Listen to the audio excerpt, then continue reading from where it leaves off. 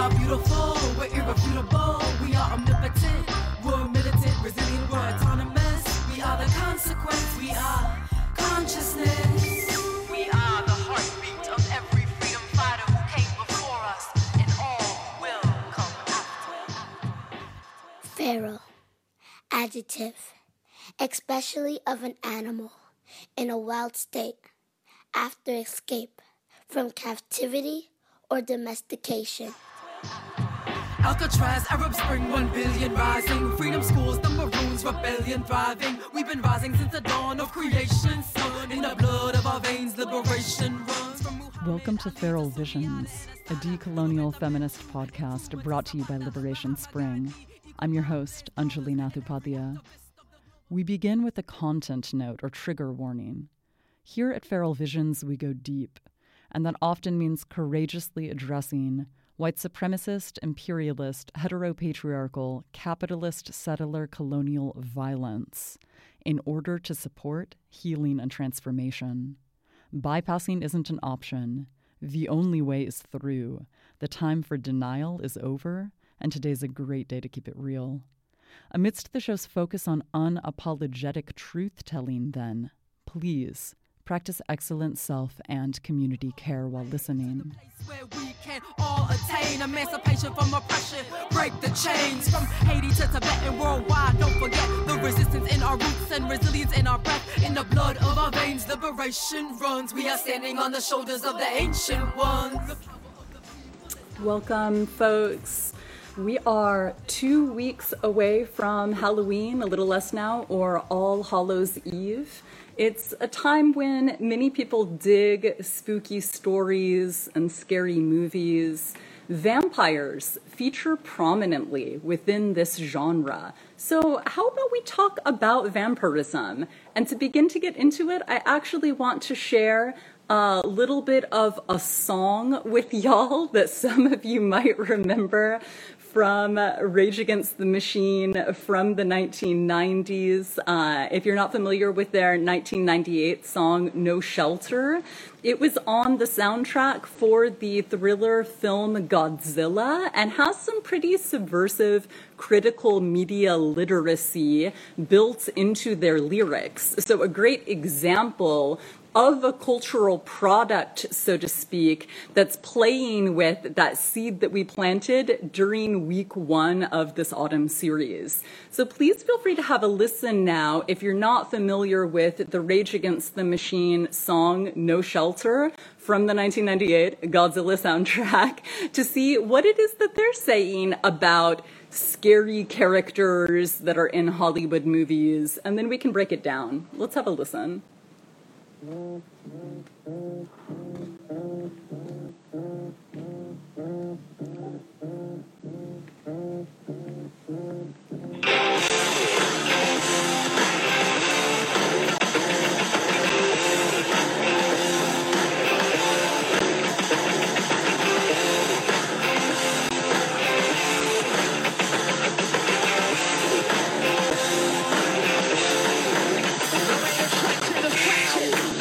the number, the number. Until your pocket's son, that's what you're thinking of. Actually,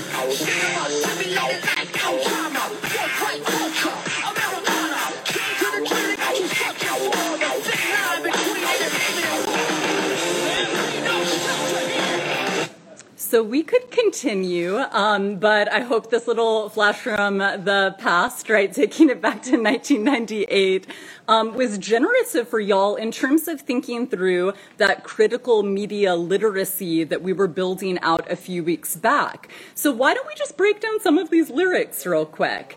The main attraction, distraction. They've got you number than numb. Empty your pockets, son. They've got you thinking that what you need is what they're selling.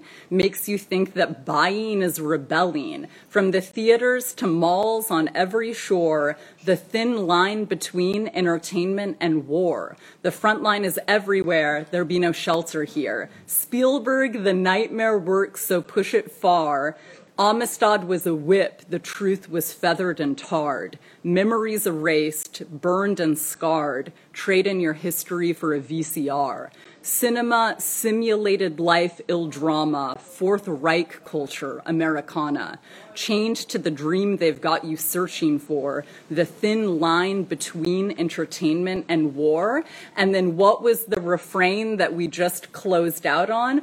Godzilla, pure motherfucking filler. Keep your eyes off the real killer. Right? So again, for any of y'all that did not see Godzilla in the late 1990s, I know that for me when I was in middle school, this lyric was incredibly revealing. So if Godzilla is just filler, keeping our eyes off of the real killers, who are the real killers?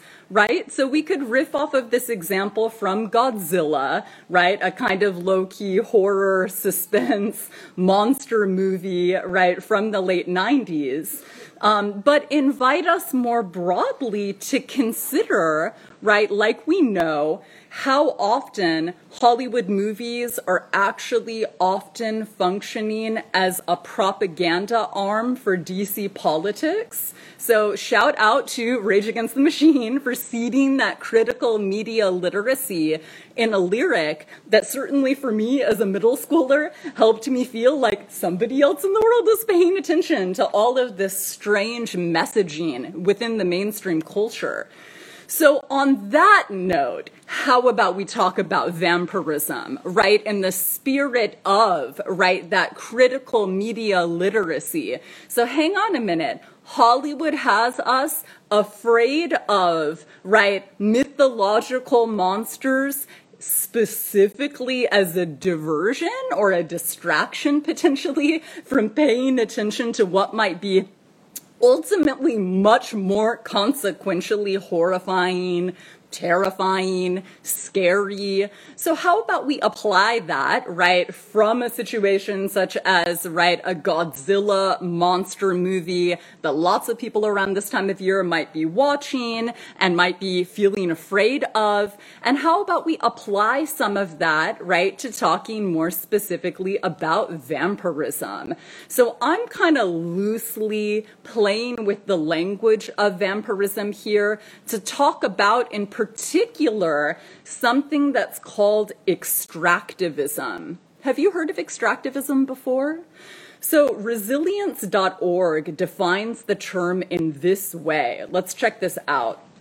Quote, one could simply define extractivism as a productive process where natural resources are removed from the land or the underground and then put up for sale as commodities on the global market. But defining extractivism isn't really that easy. Extractivism is related to existing geopolitical, economic, and social relations produced throughout history. It's an economic model of development that transnational companies and states practice worldwide, and that can be traced back more than 500 years, all the way to the European colonial expansion. You can't tell the history of the colonies without talking about the looting of minerals, metals, and other high-value resources in Latin America, Africa, and Asia, looting that first nourished demands for development from the European crowns and later from the United States, and more recently also from China. Today, this model of accumulation of wealth remains a key part of the structure of a globally dominant capitalistic system, a system where power is in the hands of those who control money and industry that have extended the extractive frontier to the detriment of other forms of land and resource uses. Such exploitation has also appropriated human bodies in the form of slaves, or more recently, as labor-intensive, precarious workers. Extractivism is entirely tied up with exploitation of people. Today's extractive industries, such as gas, oil, and mining, have an egregious reputation of violating human and environmental rights and supporting highly controversial political and economic reforms in poor countries, end quote. So how about we take it back and acknowledge some of the luminaries that have been saying this for longer than most of us have been alive?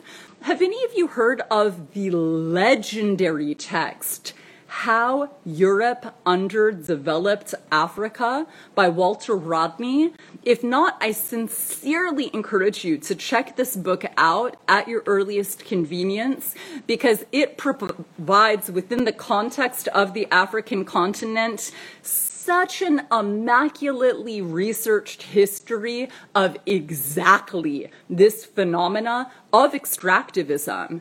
And before we delve into that a little bit more broadly, I actually want to invite us to consider what this looks like on a little bit of an individual level, right? Because capitalism and colonialism do encourage us to perceive ourselves through a vampiric perspective as well. So I want to read a little quote from this text that's called The End of the Cognitive Empire, the Coming of Age of Epistemologies of the South, right? And it talks about what is called within this text, what De Sousa Santos calls self-fetishism. Let me know if you're familiar with any of these dynamics.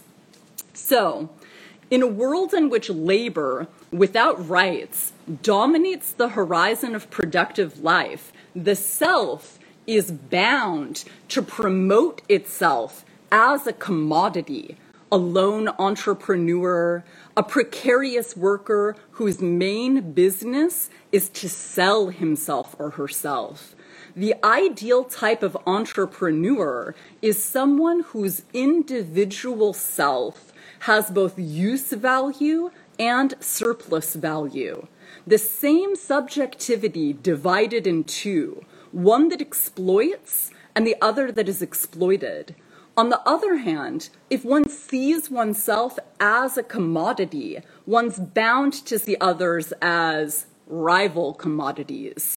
In order to succeed in the competition, one must mobilize one's qualities as a capitalist, a colonialist, and a patriarchal subject as a way of enhancing one's own surplus value. Under such circumstances, nobody conceives of himself or herself as so utterly oppressed as being entirely deprived of the potential for surplus value, that is, for exploitation.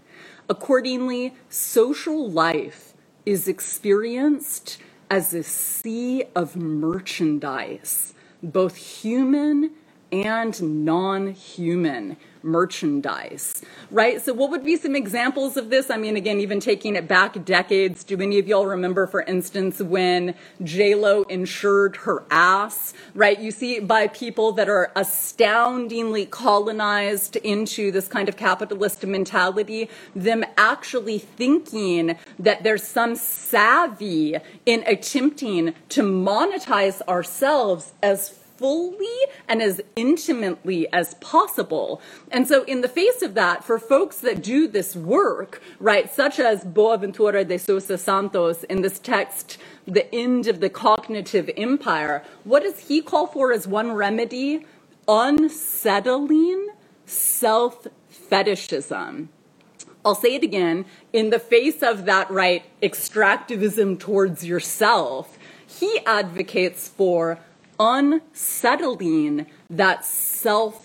fetishism. So I do just want to name that, right, since this, right, extractivism or vampirism is so deeply sedimented within the mainstream culture, it does get distorted and turned back in on ourselves quite often.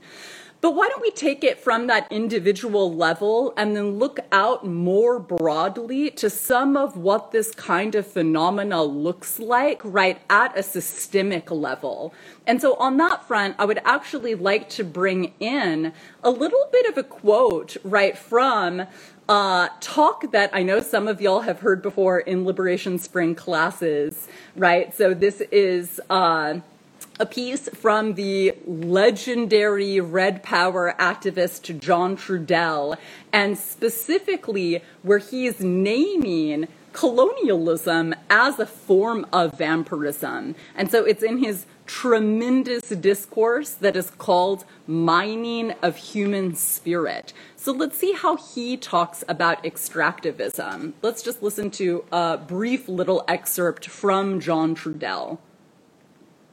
So our relationship to power and our relationship to the reality of power is connected to that relationship. Anyway, what I see, the being part of human is being mined through the human experience. See, they're mining us. And whoever they are, I don't have the names, but we'll just figure some of that out on our own because, you know, and I'm sure they have names. I'm real sure that they do, but I can't say them to you because they don't want us to know their names, maybe, right? Because what they're doing isn't really, you know, in a way it's like vampirism and a lot of things, but anyway, in a mechanical term, we're being mined. So isn't that very interesting, right? Also somebody taking it back, right, here in the case of John Trudell, essentially during his lifetime prophesizing something that now, say, just within the past couple of years, folks such as the Harvard Business School professor, Dr. Shoshana Zuboff, is calling surveillance capitalism, right? Or, for instance, within another framework, what Byung-Chul Han calls, right, big data as big brother. So in the context of the surveillance state, right, this mining of our minds, or that deep of extractivism that Trudell was naming for us so many years before, right, the rise of social media as it currently exists, is another way that we could understand contemporary vampirism. Why don't we look at another instance of this that is relatively notorious? So I don't know if any of y'all recall, right, actually just from this past summer, Elon Musk actually unapologetically saying in a tweet about, right, the attempted, right, coup in Bolivia, we will coup whoever we want. Do any of you remember that? So to back it up, right, the founder of Tesla, one of the most notorious tech bros in Silicon Valley, right, quite famously tweeted about, right, the U.S. coronavirus stimulus package. And he said, another government stimulus package isn't in the best interests of the people, in my opinion. And Armani responded saying, you know what wasn't in the best interests of the people? The U.S. government organizing a coup against Evo Morales in Bolivia so you could obtain lithium there. Because, of course, lithium is quite famously used, right, for batteries, whether it is in electric vehicles or in so many other gadgets and devices. And it was legit, with no shame in his game, a response to that call out.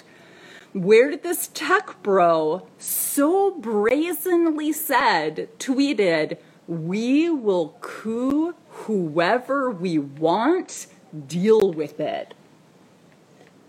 And so after this, as you can imagine, there was quite a public outcry. And in particular, say, right, Vijay Prashad and Alejandro Bejarano said, Elon Musk is acting like a neo-conquistador for South America's lithium.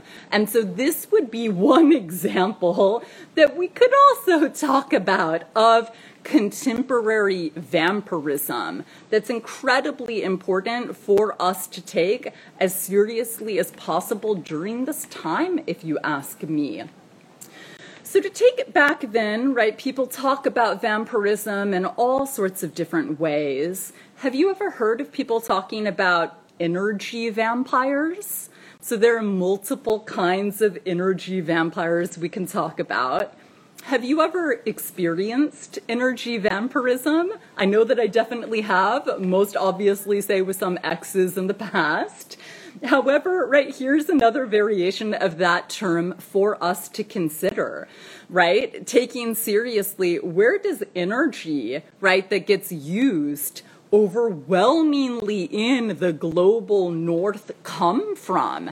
And so give thanks, actually, just this past weekend in mid-October 2020, the socialist government of Evo Morales that was deposed in this US-backed imperialist coup was actually reinstated in a landslide of a successful election. So incredibly encouraging news that when people fiercely fight back against vampirism and against US imperialism, they can win. How amazingly encouraging. So I really invite us to take seriously that model coming from Bolivia just within the past week, right, as a corrective to that obscenity of Elon Musk's that we just looked to as an example.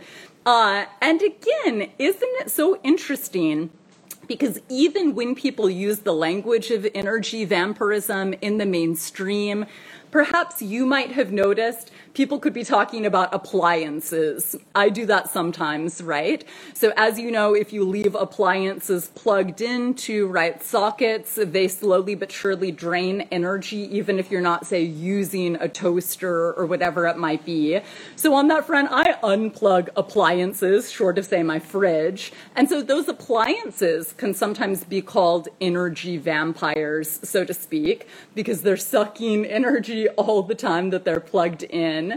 Although that's admittedly quite an individualistic action. It's one of dozens that we could consider committing to on a daily basis, although hopefully with an eye to creating systemic change.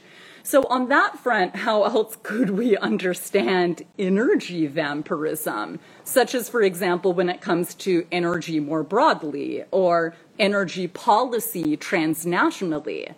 And on that front, I would actually like to bring in, surprise, surprise, a little bit of a quote from the incredibly well-known decolonial revolutionary and scholar Frantz Fanon, specifically from one of his most well-known texts, Wretched of the Earth, and particularly the most infamous chapter from Wretched of the Earth, which is called Concerning Violence, because he talks about this energy vampirism in Concerning Violence as well. And it's important for me to bring this in like I just did, right, with De Sousa Santos, right, or like I did in bringing in Walter Rodney's, right, quite famous How Europe Underdeveloped Africa, because these are not new issues by any stretch of the imagination. And so to the extent that we're committed to dealing with them,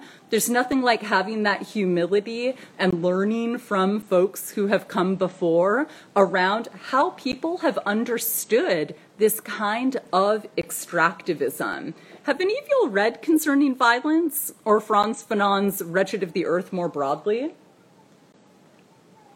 If not, why don't we go ahead and just have a look at a little bit of what he has to say, again, within this piece related to resources more broadly.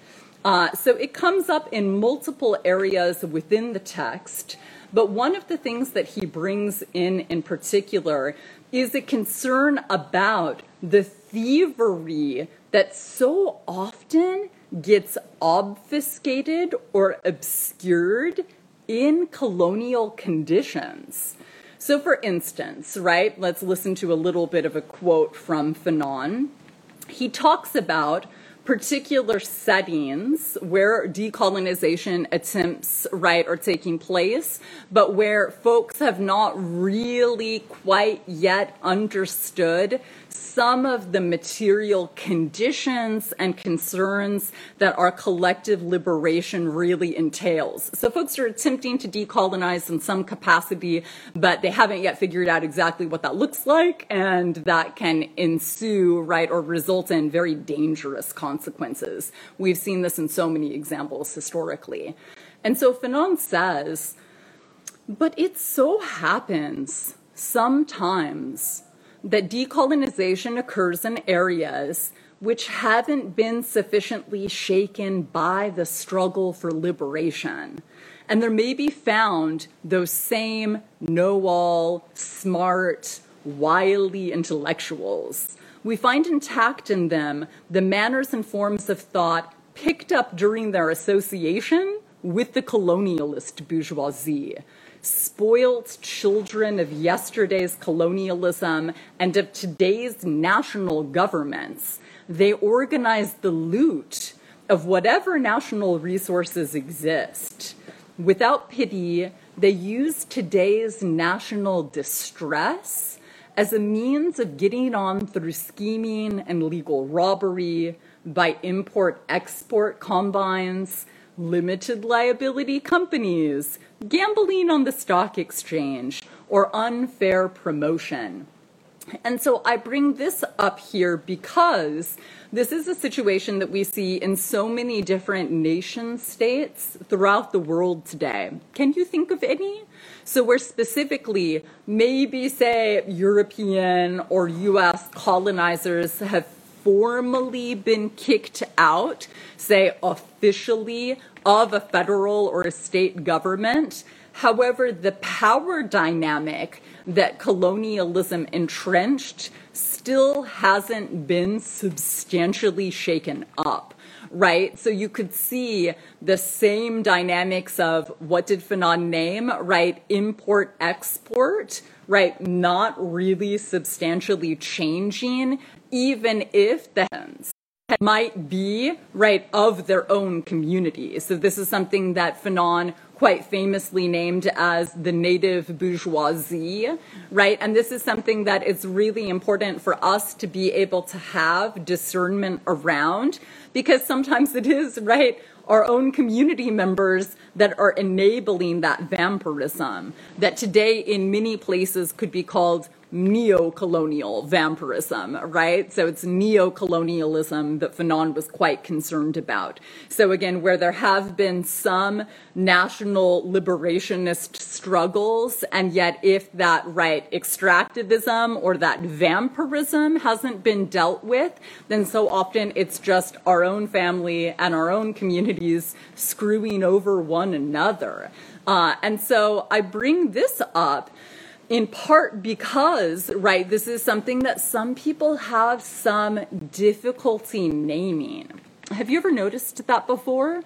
Where sometimes it can almost be easier to name a colonial condition or a colonizer or a colonial dynamic if it involves, say, people that are racialized as white, also known as white people, or perhaps, right, European folks, but it can be a little bit trickier if we're dealing with BIPOC communities. And so give thanks, right, we don't have to reinvent the wheel with so many of those kinds of situations. We've got so much wisdom to learn from folks like Fanon and so many others that have come before us that have warned us about exactly these kinds of dynamics. And so one other thing that I want to bring in around that is this language of resources.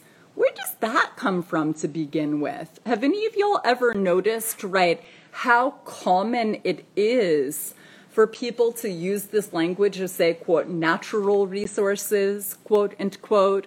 Are there any other settings where you might have heard that term come up? How about, for instance, quote, human resources, quote, end quote, right? So this is a kind of bureaucratic language that has overwhelmingly been perpetuated throughout the planet by virtue of, right, capitalist corporate conditioning. So for instance, if any of y'all have ever worked in a large corporation before, there might have been a what? A human resources department, right? Maybe you had to go to HR, so to speak, to be able to fill out paperwork, right, or documentation before starting a job. If you've ever worked at a corporation like a university or another corporation these days. And so it's important for me to back up and encourage us to pause and to consider that languaging to begin with. Because you know what?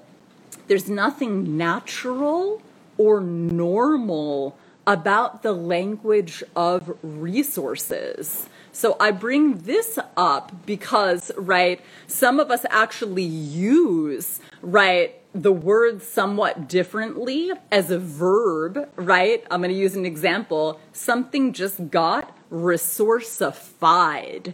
I'll say it again, like, do you notice how we as humans, right, as living beings are getting resourcified? Did you notice how that forest is getting resourcified, perhaps by, I don't know, a timber industry, right, that's wanting to make money off of it. And so we've kind of lost, right, for those of us that are into collective liberation and taking it seriously, and especially from an anti-speciesist perspective, like for those of us that care about all of life and not just humans, we've kind of lost any hope of collective liberation if we don't pause to ask at the outset, hang on a minute, where did this language of resources come from to begin with? Who perpetuated it? Why is it being promoted? And what's the impact of that kind of languaging? Do you all have any idea? If you've ever taken, say, a philosophy 101 level class, right, one of the things that can come up quite often is this subject object divide, right? One of the principal forms of, right, domination, of injustice, of control is when beings, right, living beings, right, get what? Objectified, right? Like you are robbed of your subjectivity, right? So in Western philosophy, right, this is like a form of diminishing or of belittling or of minimizing, of rendering life right in front of us as less than, right? Like, for example, say in a context of cis heterosexism, maybe some of y'all might have heard somebody say like, ooh, I'm not sure about that particular image. To me, it sure seems objectifying. Do you notice the objectifying that is taking place when, say, the timber industry talks about an old growth forest as what? Quote, natural resources, quote, end quote. It's like a distancing from life, right? And I bring this up especially because, right, if we take it back and we really encourage ourselves to consider what it means when John Trudell says, protect your spirit because you're in a place where spirits get eaten, right? This idea that, right, the depth of, right, disrespect that is just the norm, the status quo within this culture, right, is so pernicious that we do need to ask these deep questions about how's this getting perpetuated in language? How is this getting promoted conceptually, right? How on earth did so many humans, for sure in a place like the global north and especially, right, the reigning empire on the planet today, right, the settler colonial US, how on earth, right, are folks so horrifically imbalanced, just racing towards omnicide, right, the killing of all the things and annihilationism within that broader culture? Right, these are some of the distancing mechanisms when we objectify all of life, like an old growth forest is just natural resources that can make, right, that colonial looting that Frantz Fanon was talking about in The Wretched of the Earth all the easier, right? Because our very language that is forced upon so many of us within the mainstream culture is so deeply objectifying and resourcifying, right? So Ms. T sharing, when you broke down the etymology of technology too, and its relationship to consumption and natural resources, that was deep. Precisely, Ms. T, thank you for bringing that in here, right? So this is exactly why, again, a tech bro like Elon Musk in Silicon Valley can feel this audacious, horrific sense of entitlement, right? Not just to, right, the peoples of a place like Bolivia and fucking with them, but also to, right, feel like, oh, I get whatever I want, wherever I want it, regardless of where it is on the planet. Right, just like so often people feel some sense of entitlement in the settler colonial U.S. to, say, oil, right, to gas that is in other parts of the world. And how so often do we hear this justified within the mainstream culture, right? So often there's this refrain that, quote, the American way of life, end quote, needs to be preserved. That's just taken for granted, like it's some kind of given a priori, right? It's like not even up for debate. That's not even a question. But if we pause and we put that in conversation with some of these conceptual tools that we've been getting into today, that's definitely up for dialogue, right? So even, for example, when the U.S., right, the federal government and military industrial complex was most recently invading Iraq, do y'all remember what the name of that operation was? Operation Iraqi Liberation. What was the acronym for that? OIL, oil.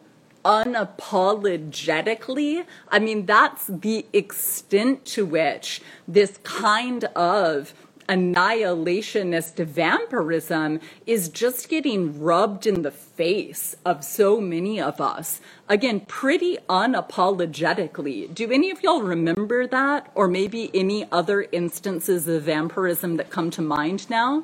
I'll give y'all a second to share if you're so inclined. Godzilla was just a poor mutated lizard, right? The speciesism is just so deep, right? It's such a horrifying form of obfuscation that so often, right, capitalist colonial murder, right, and totally unnecessary violence gets obscured or swept under the rug, right, through these classic speciesist tropes, right, like whether it's Jaws or otherwise, right, this like Joseph Conrad, Heart of Darkness, right? Super white supremacist, fear of the jungle, fear of the ocean, fear of nature, fear of the dark. And when that is so deeply sedimented within our consciousness, so often folks are much less likely to realize there's actually a whole lot more harm going on, right, in the most allegedly civilized, right, or metropolitan places, in the sense that the tech bros of developed spaces like Silicon Valley are doing much more violence than, say, sharks in the ocean or animals that live in the jungle because that's their homes. Let me see what else y'all are sharing here in the chat. Absolutely. Yeah, thank you for that. Let's talk about the parallels to the coup in Iran that unseated Mossadegh. You can say that again. And so around that, something else that, if you ask me, is incredibly important for us to consider is the way that this extractivism also shows up in the realm of water, which is unfortunately a devastating, right, example to have to get into. And so I would like to share one more instance with y'all, right? Example for us to ground in. And it actually comes from freedom is ours, yeah, freedom is ours. That's it for today's episode of Feral Visions, a decolonial feminist podcast brought to you by Liberation Spring. I've been your host, Anjali Nath Upadhyaya, and I thank you for listening. I'm also curious to know what this dialogue evoked for you. I invite you to post your reflections and questions in the comments section below to continue our collective journey of unlearning, remembering, and imagining. If you want to share feedback, such as segment ideas or potential guests you'd like to hear on the show, email liberationspring@gmail.com. And don't forget to follow Feral Visions on SoundCloud or iTunes, where you can find our show archive. If you'd like more information on this show's topic or to donate to the project, check out liberationspring.com. Thanks to Catherine Petru and Nicole Gervasio of our technical production team, and Climbing Poetry for our theme song. Be sure to tune in for next week's episode. And, in the meantime, let's make our ancestors proud. The power of the people is louder than the evil, deceitful and coward. People in power, all power to the people. It's the hour of the peaceful. Freedom is ours, yeah. Freedom is ours.